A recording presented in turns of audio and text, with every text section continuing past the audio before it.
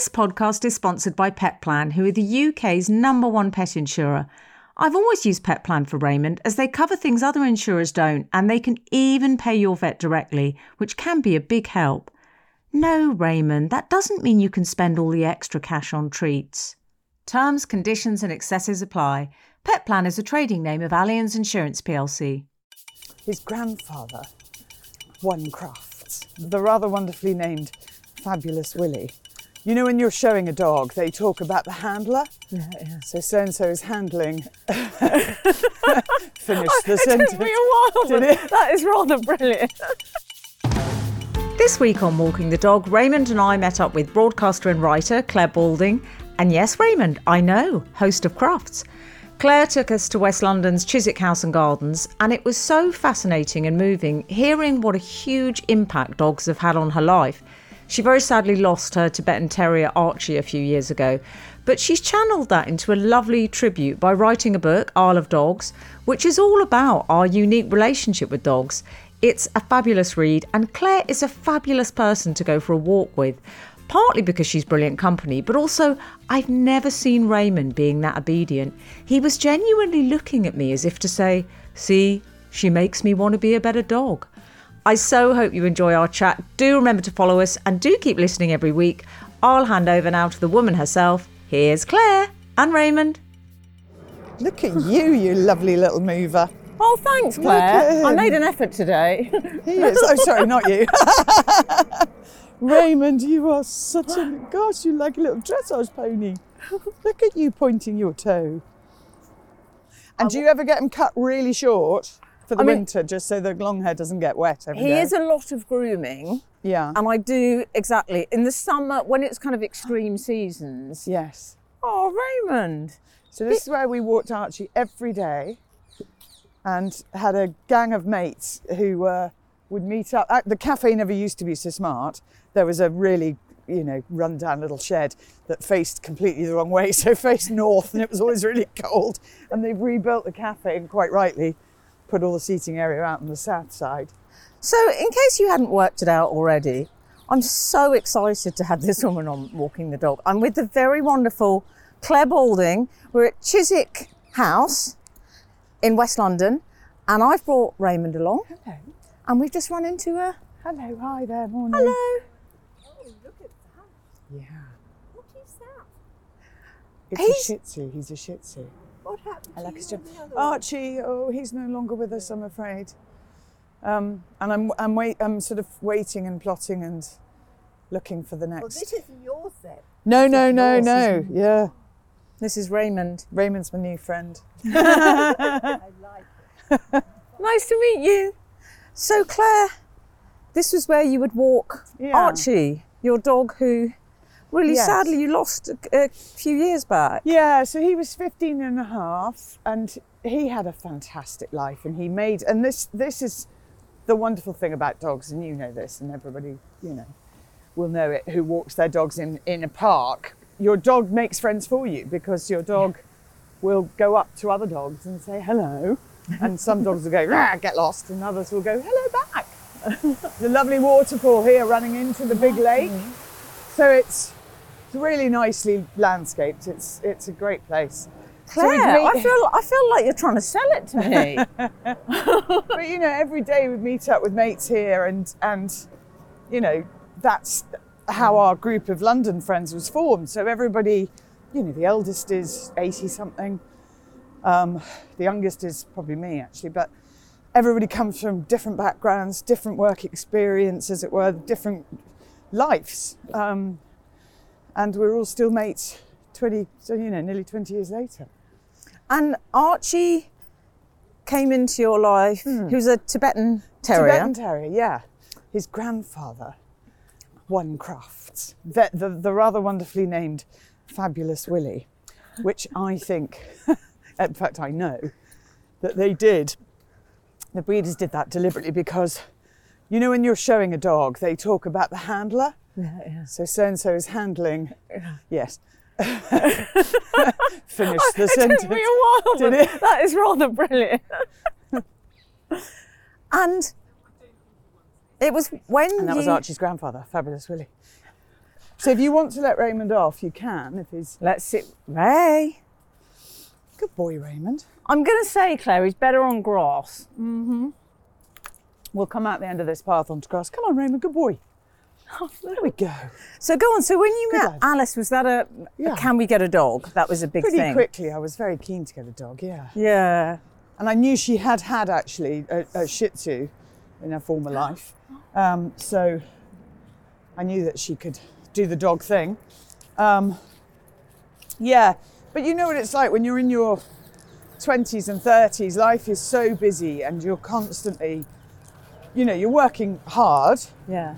and it's not always, and it's not a case of it not always being easy. I think it's not easy or difficult. It's whether it's right for a dog.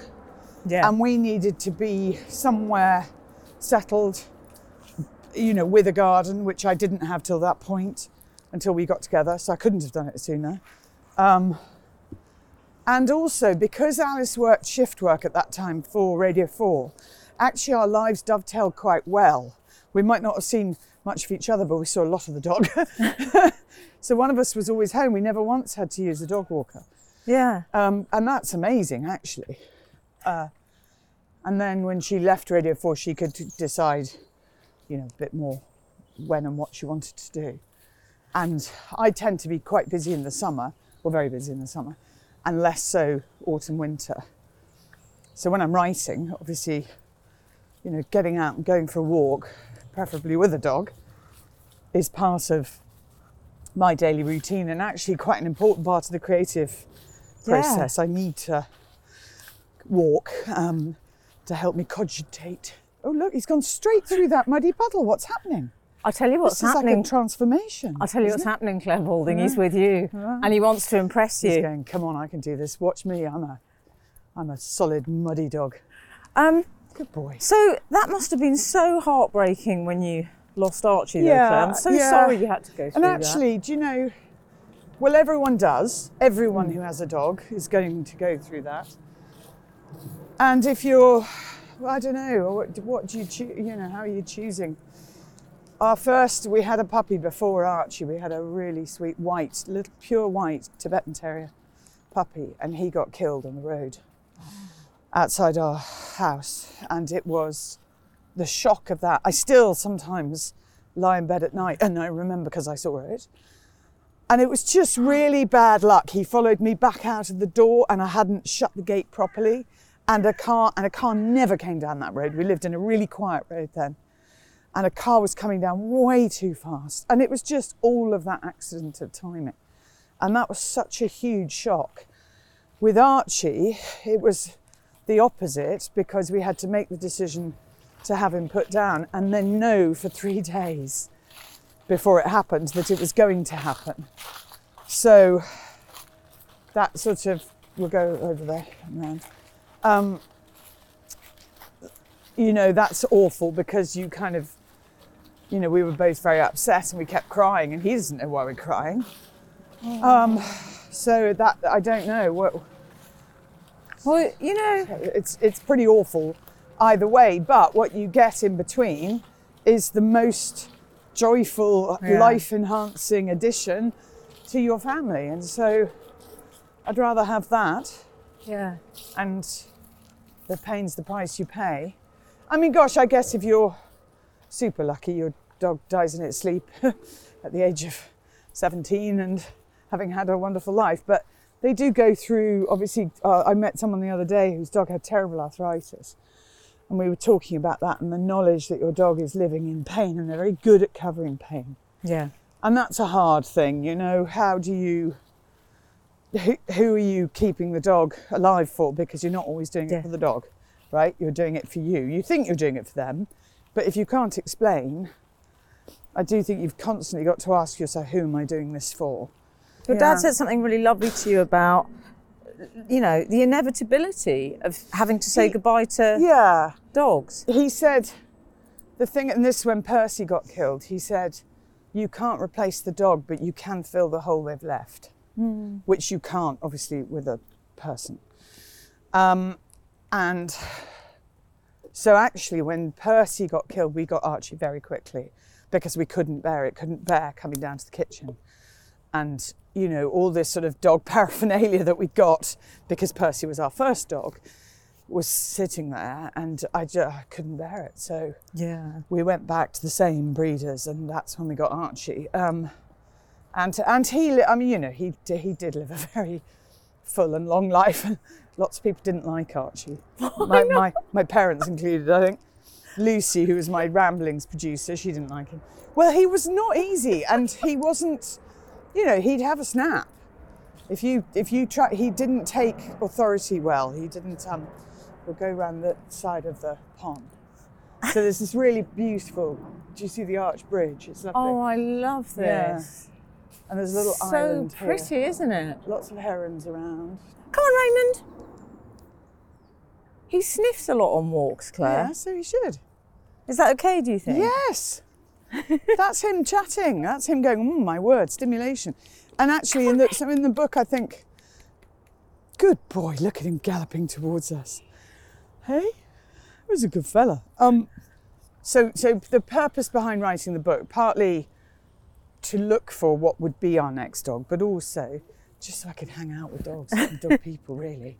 I mean, that's, you know, have a reason for doing so. Go and be able to ring somebody up, like Dogs for Good or whatever, and say, look, I'm writing this book. Can I come and spend a day watching puppy training? Yeah. And they say yes, because you're writing a book. So I knew what you were up to. Yeah, that's what I was had your up to. number. Yeah. And it was lovely. It was great to be able to do that. And anyway, one of the things I really learnt was the difference between exercise and stimulation, and how much certain breeds need stimulation. So what Raymond's doing now, this is massively stimulating for him, because loads of different smells, lots of dogs come in this park. It's a new environment. He's meeting different people as well, different sounds. You know, that's for him. He'll be exhausted tonight. oh, thank God. And as you point out in the book, there's really interesting information, like this thing about dogs being able to smell. What is it, Claire? It's a teaspoon of sugar or something. Yeah, in an Olympic-sized swimming pool. Yeah.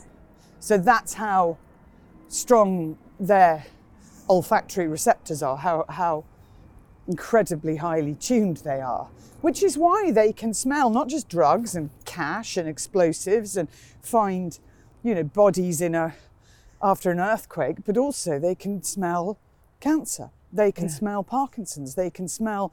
They know when you're having a sugar low, if you're diabetic, or a sugar high.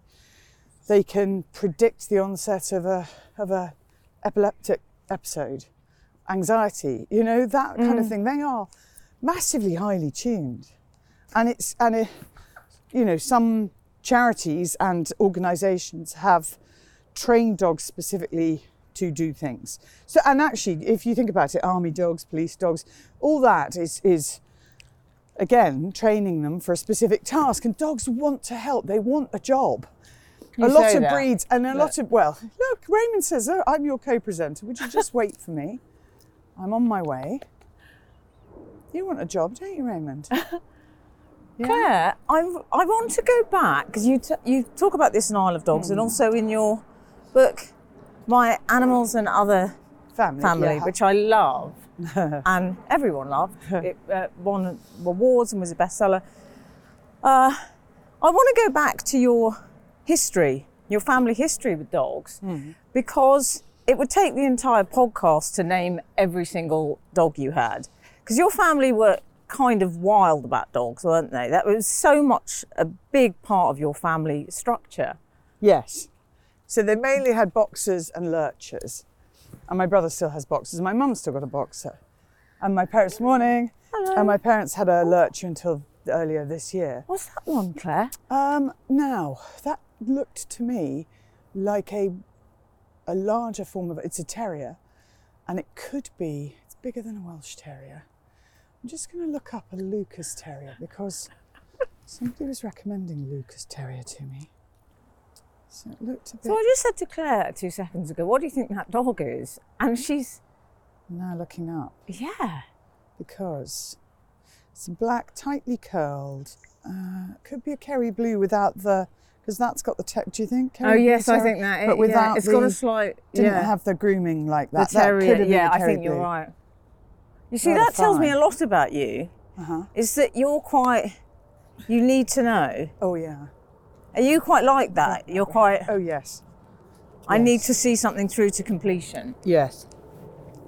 And I love knowledge. I love facts. So anything I do, whether it's sport or dogs or, you know, a royal event, or there's loads of homework to be done. For the Queen's Platinum Jubilee procession, which I was commentating on, which was that massive event, came up the Mall, thousands of people in it, different floats, all quite fun but chaotic. I got sent a document from the researcher who was terrific. It was 400 pages long, and I read it. And I went back to him on a couple of things and said, I think this, can I just double check this? Can I just, and he went, you've read it all? I said, yes. And he went, wow. I said, yes, but surely that's what you meant me to do.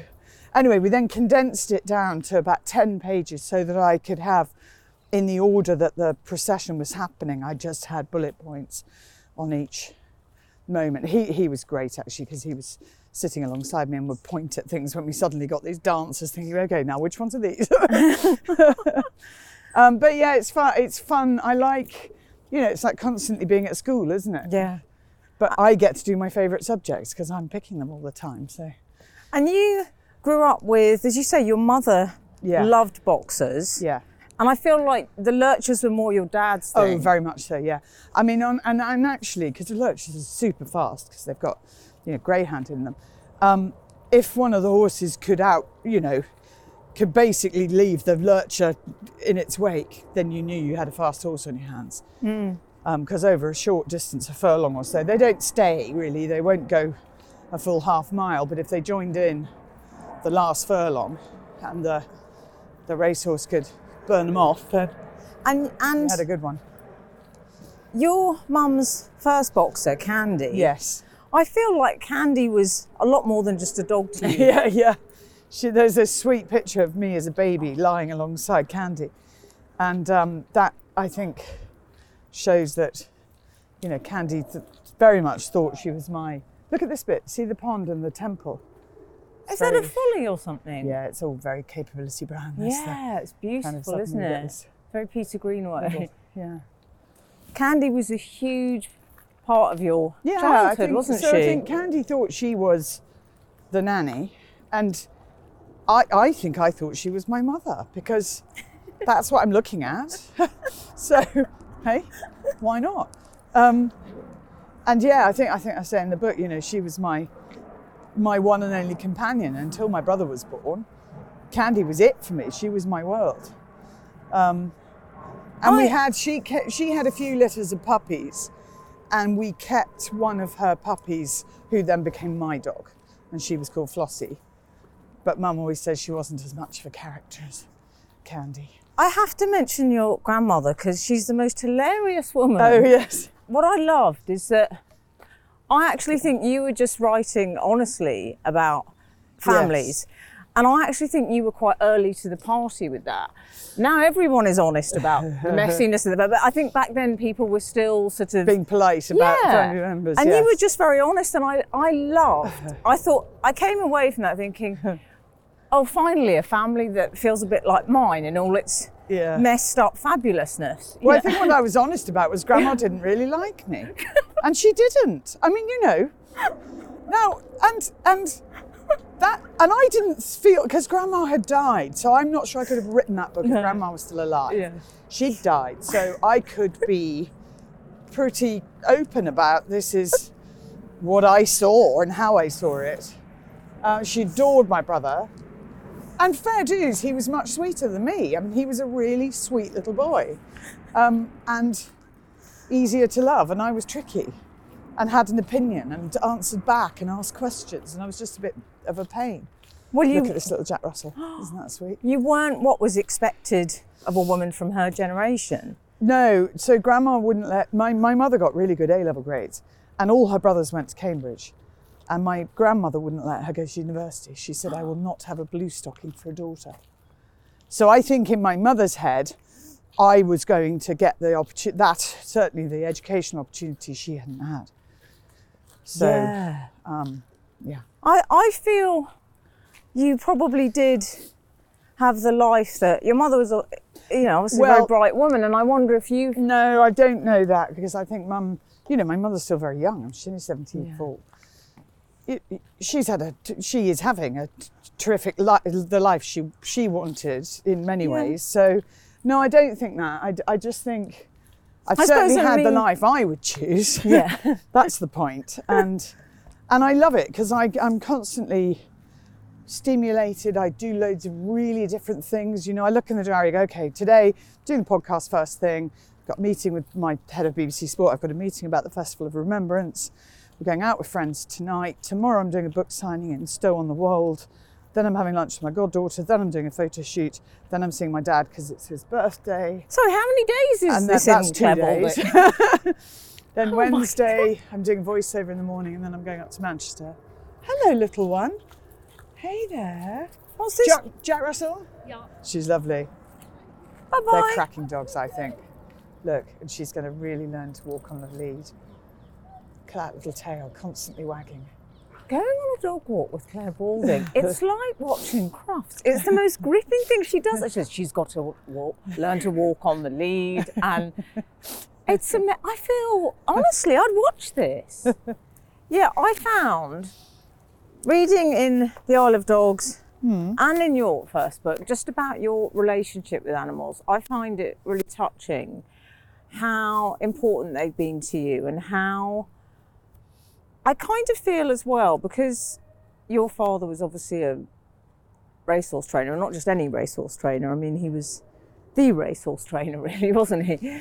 Well, he wasn't Henry Cecil. Well, no, but he Henry was trained the Queen's racehorses, and I feel you grew up, obviously, when you first started riding, that just must have felt very natural. That was never, will I do this or will I not?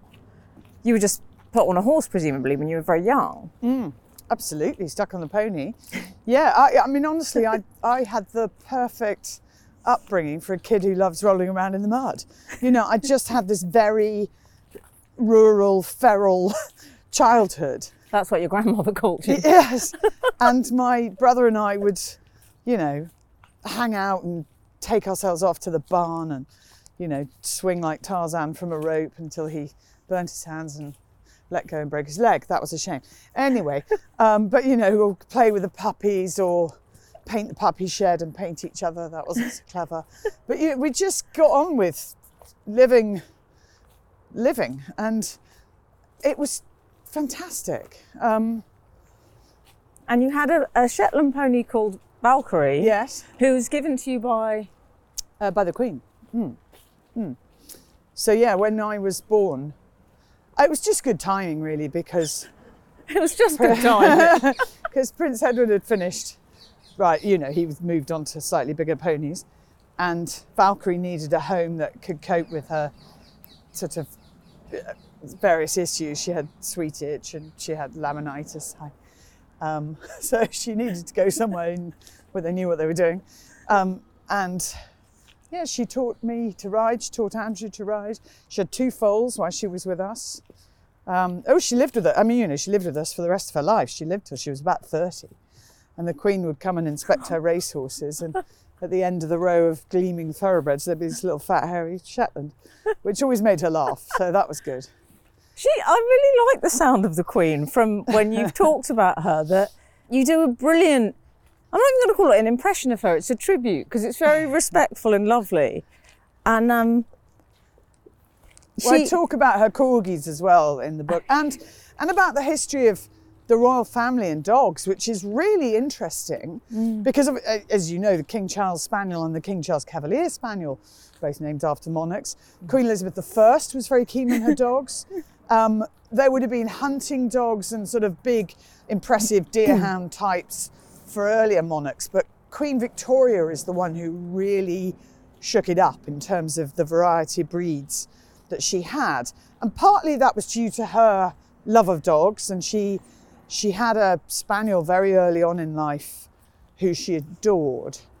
as the empire was spreading, so her subjects would come back with trophies, and they knew she loved dogs, so they'd bring dogs from all over the world. So she had truffle dogs and Bedouin dogs and Canadian Eskimo dogs, and she had a Pekingese looted from the royal palace in Peking. This over here, mate. We can go this way so we don't have to go through the puddle.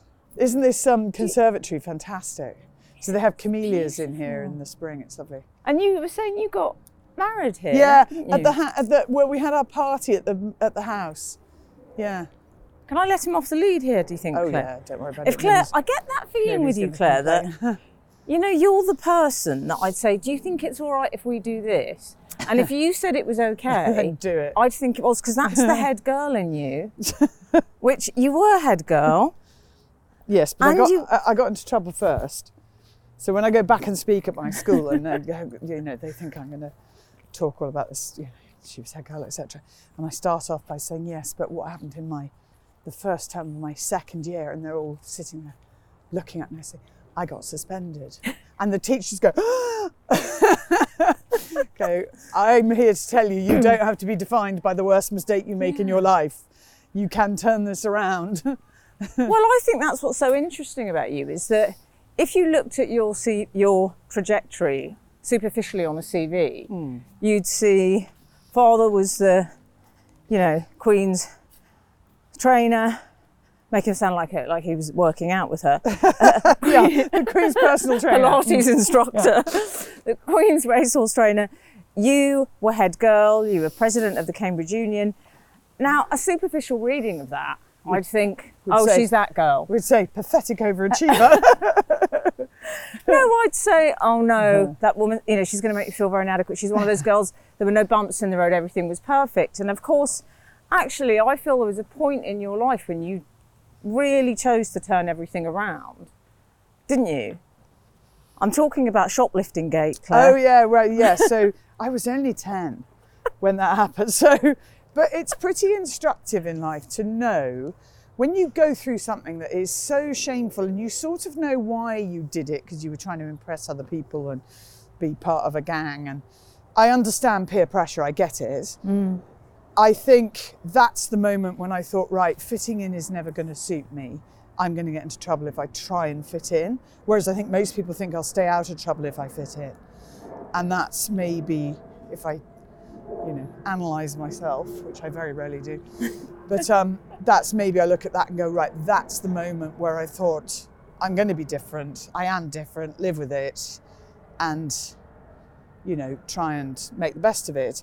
And one of the analogies that I would use is, I think as people, and particularly through our teenage years and sometimes right into our 20s, we aren't half obsessed with the selfie in every sense, right? We're constantly thinking, when we get up in the morning, what will I wear?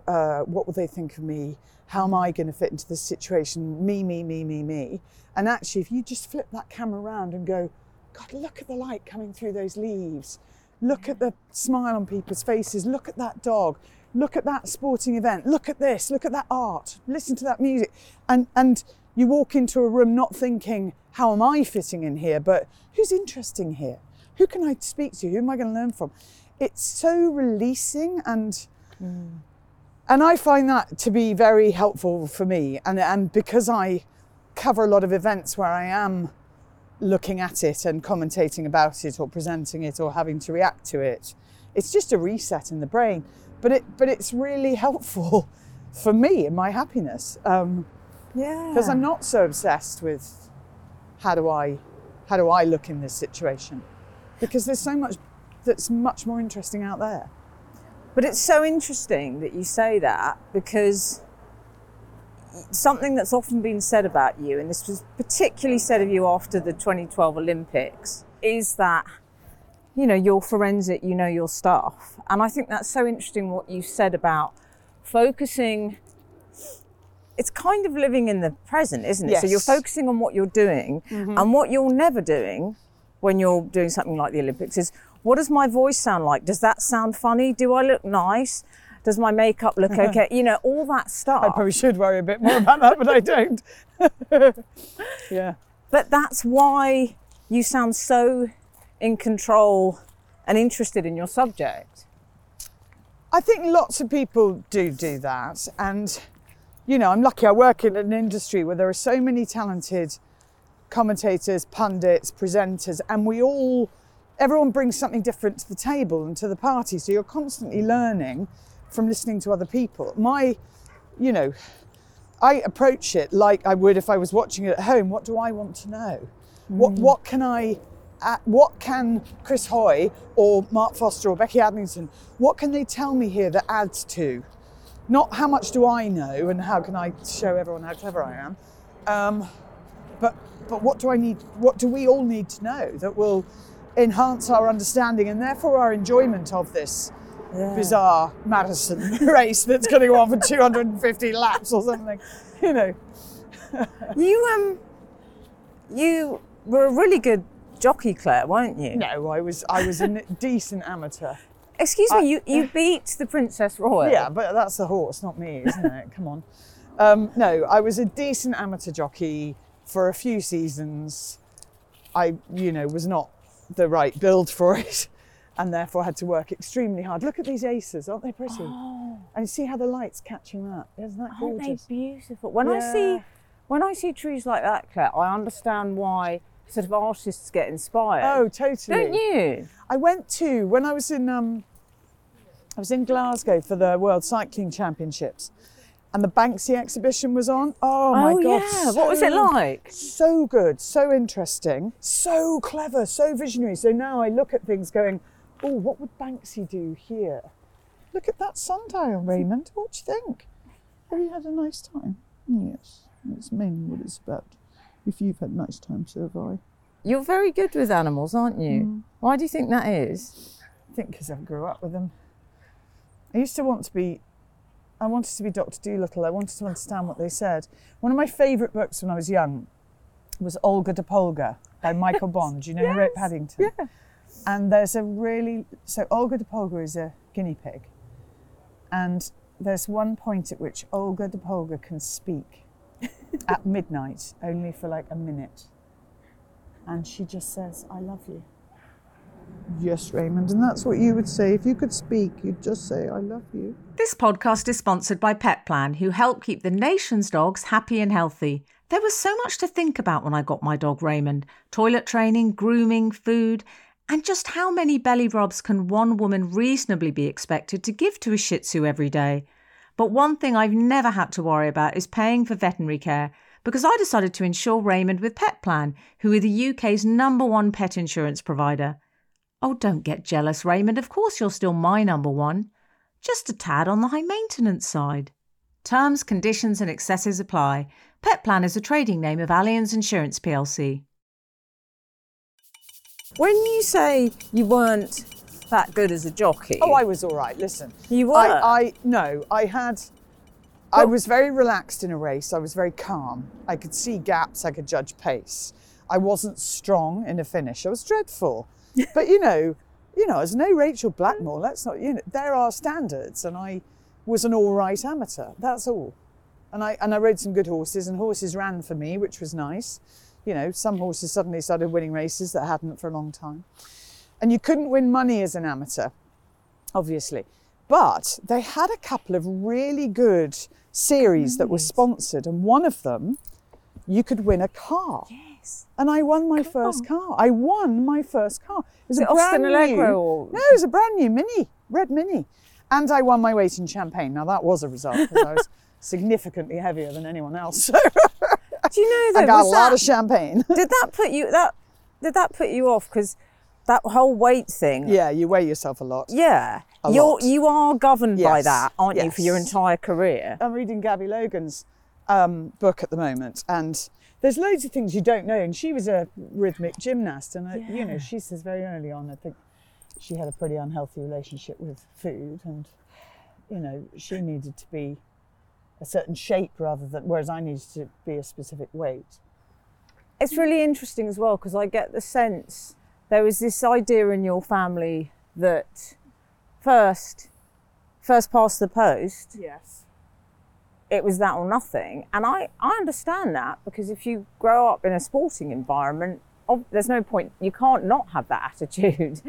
And I think that's interesting because I can see why that's translated to be you being so good in a live environment, that you kind of thrive on that. I like the unpredictability Yes. of live. I love it when everything starts to go wrong in a programme and the running order is ripped up. I really enjoy chaos, actually. I mean, not in a...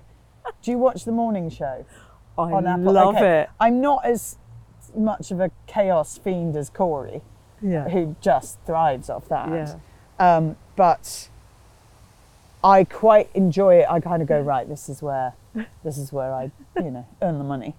And my brain slows down. And that I think is a legacy of having ridden in races, that actually when you're under pressure, the whole Clive Woodward think clearly under pressure, come up here, Raymond. Yes, darling. All right. Sit here. All right? Because that's warmer than the stone. Yeah. That your brain can slow down and you can think really logically in the most stressful of situations. Yeah. And I quite enjoy that. But that means you must be very good in a crisis. I'm good at logistics and I'm good at practical, right, let's do this. I'll take you here. I'll make this happen. You have, I can do that. And I quite like helping people out in that sense. I'm not probably as good as an emotional support. Alice would be better at that. She's very good at emotional support. She can give Why do you people a think hug that at the is? right time. Oh, I just think she's much more emotionally mature than I am. If I went to my mother in an emotional state, she would say either pull yourself together or let's take the dogs for a walk. And we'd all be better by the time we'd taken the dogs for a walk. We don't have to talk about this. Do we have to talk about this? That's what she would say. Why do we have to talk about this? Why is everyone talking about the menopause now? I mean, honestly, we didn't talk about it. Just get on with it. Stuff and nonsense. But it's interesting because I went to... I felt a similar thing to you, just that sense of difference. That I went to a posh girls' school and I felt not accepted because my parents were sort of media. My dad worked for the BBC and my mum was an actor, but we didn't have money. And so I get that totally. Did you have that? Completely identify. Yes. We had the money to go to posh school because Mr. Mellon, who owned Mill Reef, had set up a trust fund. But what my parents didn't have was the money to keep up. So no, I couldn't go on the school skiing holiday and I couldn't come with a suitcase full of new clothes every term to wear at weekends. I couldn't have the new blazer I was going to get it secondhand from. And that's not poor, but it's just not, it's not extravagant at all, ever. And also not, I think in many ways, just not able to. And I do think they probably, as much as my father ever thought about these things, which I'm not sure he did, but Mum will have thought, well, it's good for you, you can't have everything. Yeah. Why should everything be shining new? No, there are things you shouldn't have, and, wait for that, and, don't ever fly business class because it'll spoil you. It'll spoil you for life. It's like, oh, okay, but what if I want to fly business class, actually? I mean, if you get an upgrade, that's different. Why would you pay for it? Well, because it's better, Mum. It's just better. Does that leave you with a slight hangover, though? A feeling like... I feel I'm terrible at spending money. Really terrible. Alice has to make me. Absolutely make me. And does that, eventually I'll say, no, you were right. We should have gone for that better room in such a hotel. And, but I will quite often take a bus back. I quite like taking the bus. So she'll say, why didn't you get a cab back from so-and-so? I say, oh, because the 94 bus goes direct and I can sit on the top floor of the bus, front left. To me, that's business class. I can look in everybody's houses and I get a phone signal the whole way so I can actually sit and do my work. I can answer my emails. And I quite enjoy it. So, but that is a hangover from your family experience. Oh, totally, yeah. And I don't know what you call it because my mother was not a Presbyterian, but it's that sort of, she's got a very strong Protestant work ethic and doesn't believe in being flash and showy. Yeah. I mean, really doesn't believe in it. So she's very happy to take coats from me that, I say, here, Mum, have this one. I've worn it a few times on telly, you can have it. And she's very happy to do that. But she wouldn't buy one. God, no. But they must be so proud of you now, your parents, Claire. Well, Dad suddenly doesn't really. He's unfortunately got pretty advanced dementia. So yeah, that I'm but sorry. he says to everyone in the home, if I go and see this, do you recognise her? This one, she's famous. She's famous, and it's so. It's excruciating, especially for my mother, who's like, it's like literally the worst thing in the world to be is famous. I mean, the second worst thing in the world to be is extravagant. Oh my God, what will people think? You'll never guess. It's Claire's famous. I think they whisper it. It's brought great shame on the family. Yeah, We've never terrible. recovered. Never recovered. Why does she have to show off so much? she's presenting. Oh no. That would have been bad. I remember I found a letter after my mother died, and I found a letter, and it said, "Emmy is a dreadful show-off." And do you know, the fact that I remember that, it's like I've never forgotten it. And what Cut to the bone. But it fascinated me that was a bad thing. And it's interesting when you're talking about your mum, I can imagine that would have been a bad thing as well. Oh, but also the constant, it was so competitive. Yeah. Like that, yeah. because it's a bad thing because it's not feminine. It's all right for Andrew to be competitive, as he should be, but I shouldn't be. No. Hey, And yeah. listen, it makes me laugh because what I do, and I have an American cousin who needed a bit of help. That's from your dad's side, isn't it? Yeah. And I said one of my things that really helps me is to think everything is copy. The classic Nora Ephron line, everything is copy. So anything like that is said, you take it, you turn it into a story. I talk to kids about this. Turn it into a story because you own it then. It's your narrative and make it funny. Because when you can laugh at it, it doesn't hurt you anymore. And actually, that's what I really felt with your memoir. And I love your writing. I love this with Isle of Dogs as well. That whenever you tell those sort of stories, I think it's that difference between autobiography and memoir, is that autobiography is what happened and memoir is how you felt when it happened and what you did with what happened. And I look at what you did and that competitive spirit you've channeled into everything that you've done really positively, haven't you? Well, I think I know I need to be tested, and that's good, and it's good for me. But I think what I have hopefully learned is empathy, and I think I probably didn't have that. And maybe lots of people don't in their teens and their 20s. I think I just thought, right, this is me, ploughing my way through, and you must keep going. And now with that slightly broader vision of look around you, I am very sensitive to how other people are getting on, and actually I really enjoy that. So if I'm working with someone who's never done an Olympics before, I'll channel all my energy into making their experience good, and that helps me, but it also gives me real pleasure to watch them start to enjoy it and get better. Alice says I constantly offer career advice, unsolicited career advice. I said, no, occasionally people do ask me actually.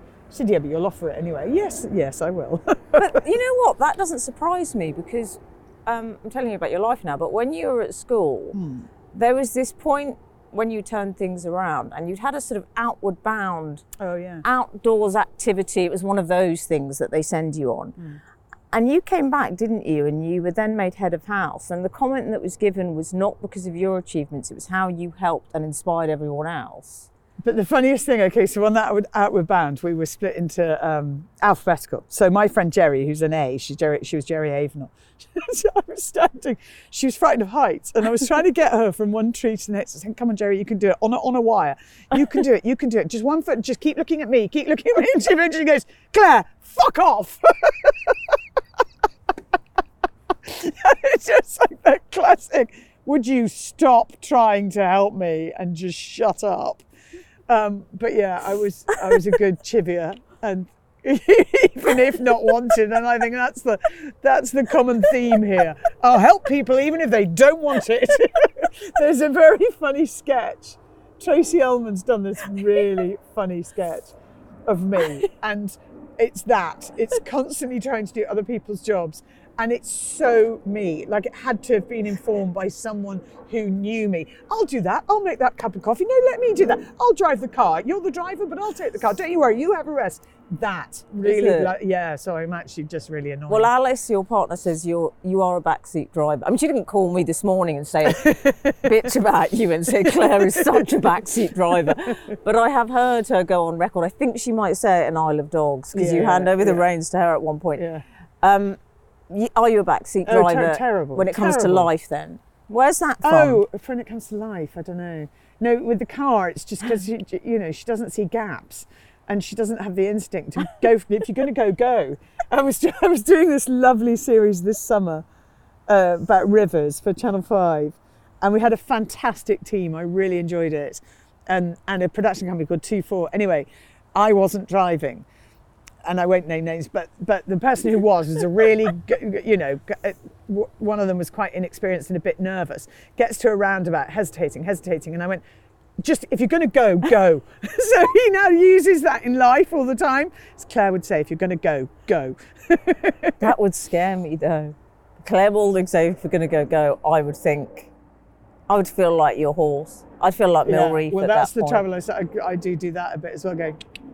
Go on, gap on the left, and I point, and Alice just goes, stop it. Do you know what's really interesting, and this touches on the book as well, is that I get the impression, which is what I find really touching about your family life, is that your dad, for example, who had this amazing relationship with horses, obviously, and this affinity with them and this understanding and empathy of them, that was a channel for his emotions. And I think that's healthy. I can see that, because at least he was channeling it. A lot of people from that generation and from that world wouldn't channel it at all. I think it made me understand your family and why you've turned out the way that you have, which seems to be quite a good egg. That's very kind of you to say so. What do you think what quality? No, I'm just like you, massive show-off. Are you a show-off? Our mothers would go, God, it's just dreadful, isn't it? But if your mother was an actress, then come on. So Alice was an actress, and I remember when I first introduced her to my mother, I could see her do that thing of, an actress. It's like, what's wrong with that? I was like really impressed.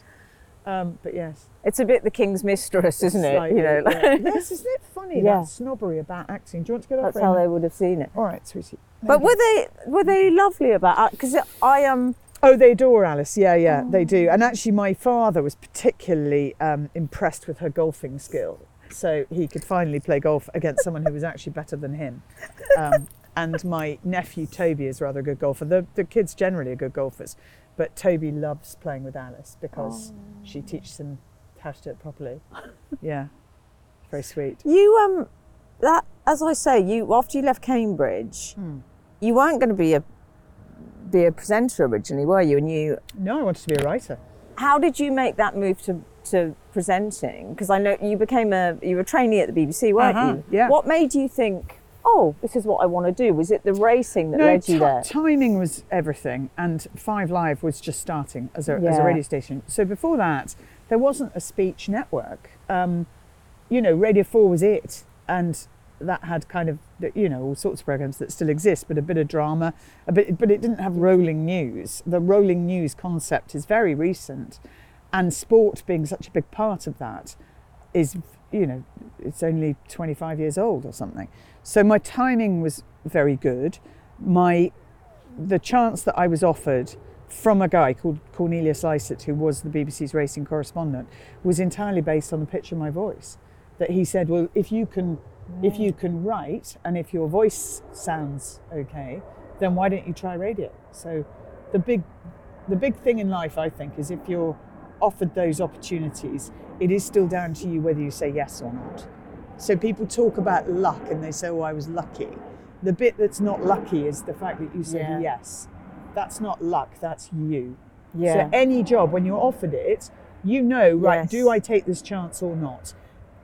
And you might think of all the things that are wrong with it, and quite often in our line of work it doesn't pay enough, and it's going to be, inconvenient, and you might be working hours that you don't appreciate. I mean, I worked full night shifts for a while, and they're pretty awful, to be honest. I worked over Christmas, I missed weddings, friends' wedding, all of that. But that was the choice I made. That's what I wanted to do. Yeah. And now I'm in a position where I can choose a bit more, not to have to get up early in the mornings, which I don't like. Funny, isn't it? Coming from a world in which I always got up early, I don't like working in the morning. I am not a great functioner between... Really? Oh, until after 9 o'clock. No. See, I would have thought I need you a couple were... of cups of coffee and then I'm fine.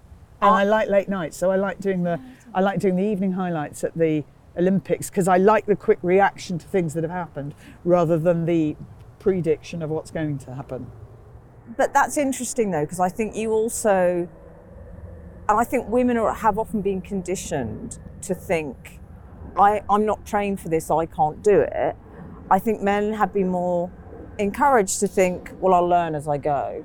I'll say yes, and then, you know. And that's changing. I'm working on a theory, and I'd be interested to know what you think, that true equality is actually when we're all allowed to be average. That people think equality is about women being offered chances at the top table. Exceptional women are still overperforming massily, but when are you allowed to just be average? And I'm not saying I want to be average, I don't want to be average, but I'm just like, there are a lot of, I like men. I don't want to live with one, but I like them. And I like working with them. But I've worked with enough to know there are a lot of average men who are in jobs that they get rewarded supremely well for. And it just seems to me that women are either in the exceptional bracket or they've got the menial tasks where they're being massively underpaid. They're not in the middle section. Why aren't they? That's what... I don't know how one fights for it. The right to be average. It's not really a slogan that works. But do you know what I'm saying? I don't know whether that is a good theory or not. But it makes sense to me that the right to be just good, right? Just be good. Just be basically good. And most women are overperforming to stay level with the average man.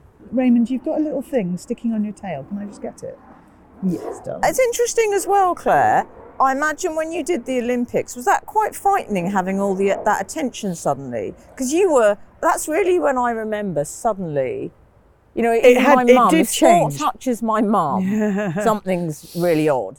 I remember we were driving down we had a bit of a break between the Olympics and Paralympics, and Alice and I were driving down to Cornwall, and we stopped at the services on the A303, and Alice was filling up the car and I went in. No, other way around. I was filling up the car and she went inside to pay. She came back out and she said, "It's changed." Everyone in the service station would be, "I think that's Clare Balding. That's Clare Balding. That's Clare Balding." And these kids then, I started talking to these kids and we started talking all about sport and it was great. And I was just talking to them about what they'd enjoyed at the Olympics, and we got back in the car and she went, "Wow, this is really different." She said, "It won't last, but it's different." Claire, how do you deal with trolls? Right, do you ignore them? Yeah, I do actually. Yeah, I find that's pretty effective. I won't look at social media through the course of a major event. So mainly because I don't want to be distracted. No. And they might be really nice comments, but that can be just as... There we go, do you love me more now? Good boy. I don't want to be distracted by the good stuff either, because you can't fall into a trap of believing the good publicity. So my rule is you can't believe the good stuff. So I didn't after London 2012, because if you believe the good stuff, you have to believe the bad stuff, and the bad stuff's horrible. So why would I bother? Alice will tell me if I've done something wrong. I did something awful the other day. I did a terrible interview actually. What did you do? Well, I did two awful things. One was I confused Mick Hucknall, who was at a party I was at, with Michael Hutchins, and I was a big NXS fan. So I said, and Michael Hutchins was there. Well, that would be a miracle, as he's been dead for about 15 years. Anyway, the presenter didn't correct me, and I didn't realise till after I came off air, and I suddenly thought, I said Michael Hutchins, and I meant to say Mick Hucknall. Quite often do that, so obviously, same letters and all that.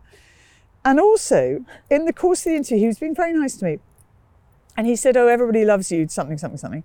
And I said, "Oh, they wouldn't," Alice would say, "they wouldn't if they knew me." And she was sitting next door, and when I came out, she said, "But I wouldn't say that. I always say you're the same." She said, "Don't say that. That makes me sound like a real bitch." And And she said, and I wouldn't say that. And I said, no, I know, I was just trying to be funny. Why was I doing that? But I am also quite good at going, nobody was listening. And quite often they're not. No one, seriously, no one has sent me a message saying, you said Michael Hutchins, you didn't mean Michael Hutchins. He died in whatever year he did die. But you know, a lot of people are listening in your case. Well, they're not concentrating. No.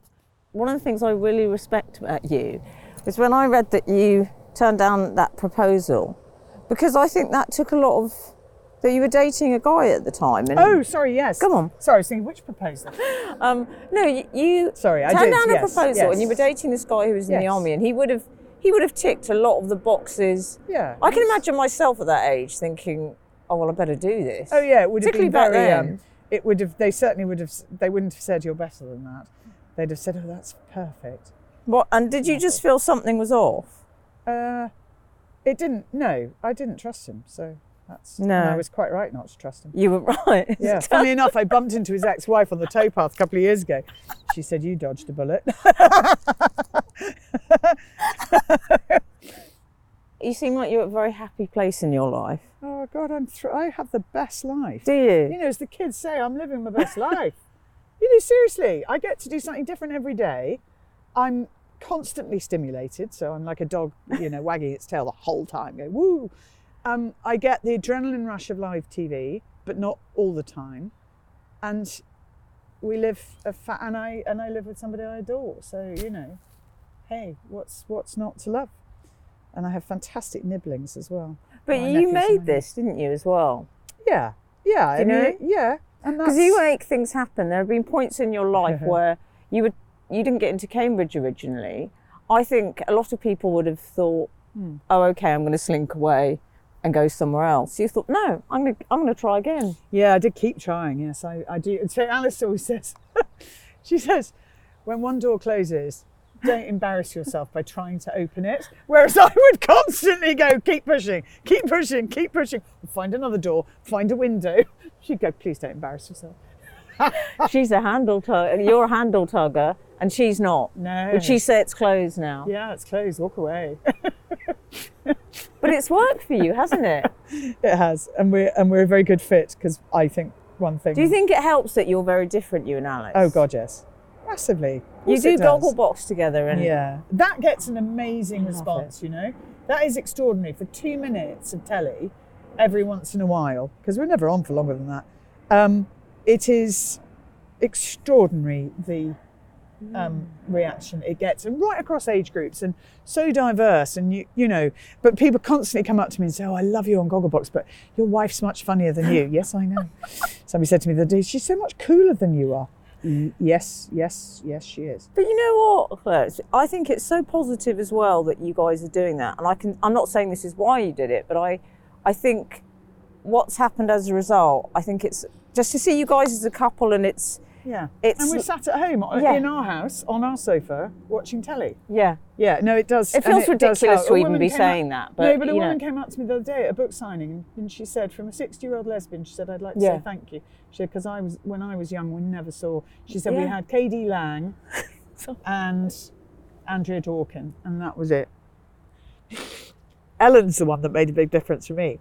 Really? Oh yeah, when Ellen was on the front of Time magazine, I was in America at the time, actually, and she got Person of the Year or whatever. It's like, my God, there's a woman in television who's out, and it's not affecting her detrimentally. In fact, it's probably helping. And maybe this isn't something to be ashamed of. Maybe this is something to be proud of. And when you can flick that switch from shame to pride, it makes such a difference. But it also makes a difference to other people, because you're confident and happy in who you are. A, everyone wants to have you around, so you know, we get invited to all sorts of things. And B, I think it makes a difference to other women in similar situations, that they go, oh, my relationship has not just validity, but it can be celebrated. This is something everybody can actually enjoy. Oh, Claire. All right, And well, so I darling. need to ask you, what dog, Isle of Dogs, which is a brilliant book, and I found it, as I say, it's such a joyful, lovely read, and I learned so much about dogs, because Oh, there's good. nothing you don't know about dogs. Have you started, part of it is a journey towards you and Alice possibly thinking of what dog to get. Yes. Where are you and Alice on that? Well, where we are is that we've bought a new house and we're basically going to knock it down and build so that we have the perfect house for and a protected space around it where the doors can be open. Yes. So consequently either puppy or, new young dog or whatever can get out all the time and the cats won't get either run over or kidnapped. So that's the plan. We're changing our whole life and moving away from this gorgeous area, but changing our whole life to suit the dog that will come in. Because we should say you've got 2 cats, you and Alice. You've got Eric and... We've got Button, who is the mother of Eric. Oh, right. And Eric is very, very nervous. And I am slightly worried about Eric and how he will adapt. But as long as he's got somewhere he can go and hide, he'll be fine. Good name. I think, with little Raymond, he'd be fine, because I don't think he could be intimidated by Raymond. What do you make of Raymond, Claire? I think he's great. I think he's got a massive personality. I love him. Do you know what I like about him? And this is something you say in the book, is your dog, it tells you a lot about the owner. Yes. And often there is something of the owner in it that the owner wants to reveal about themselves, I think. And what I like about Raymond is that he defies expectation, is that I think people look at him and think he's a slightly Paris Hilton, floofy, snappy. Do you know what I mean? I think people make assumptions about him. And actually he's quite a thoughtful, zen, sensitive, introverted dog. Are we self-projecting? Yes, we are. Okay, good. Just checking. Oh, Claire, what are they? Are they cockers or springers? Cockers, yeah. They're lovely though, but my God, they've got muddy. Yeah. Yes, exactly. Look at this pup. Oh, yeah. This is Emily's dog. This is Raymond. He's actually a Shih Tzu, but he looks like he might have a little bit of, bit of Griffon Bruxellois or something in him, doesn't he? He's a good boy. He's very funny though. Right, Lovely thank to meet you. Come on, Claire, let's walk you back to where you have to be. I'm going to go down there and I'm going to go onto the thing. And you're still doing crafts, Claire? Oh, yes. Oh, what a gig that is. I love that. Do and you? Hopefully, I think Lost Dogs, Found Dogs, as we're calling it now, because as they realise that Lost Dogs Live with Clare Balding does in print look like Lost Dogs Live with Clare Balding, in which case they're not lost. So Channel 5, that is, and hope that'll come back in another form, that way, next year. I say another form, we'll just make some tweaks, but essentially it'd be lovely to have a recurring series on dogs, because I love doing crafts, but that's 4 days a year, I think there's space in the schedules for a bit more dog love, and dog advice, and come on, Raymond, good boy, run. Oh yeah, look at him go, he looks like a little flying carpet, don't you? Yes. It sounds like you are okay with enjoy. Do you have to sort of force yourself, like we were saying earlier, to enjoy the spoils of your career and not think, oh. Yeah, I constantly feel guilty. Do you? Yeah. There's a good lad. He hasn't had a poo. Not that I saw. Did he have one earlier? No, do you know what? He's a bit like you, Claire. What, constipated?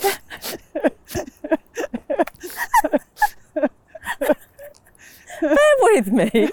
Bear with you. Right. Bear with. He doesn't want to do it in public. He doesn't want to, He's not a morning character. Oh, right, I see. So he doesn't, he doesn't like eating early. Yes, Archie didn't wake up early. Archie, no, God, no. He didn't want to go for a walk early. No. It's been a genuine pleasure. Thank you. And I love your book, Isle of Dogs, which is out now, isn't it? And I really recommend, if you love dogs, you'll love it. If you don't, you'll love it. Raymond, are you going to get your own copy? Mm-hmm.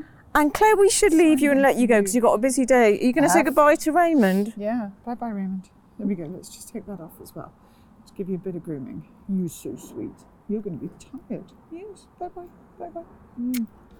Oh, bye-bye, Claire. I really hope you enjoyed that episode of Walking the Dog. We'd love it if you subscribed, and do join us next time on Walking the Dog wherever you get your podcasts.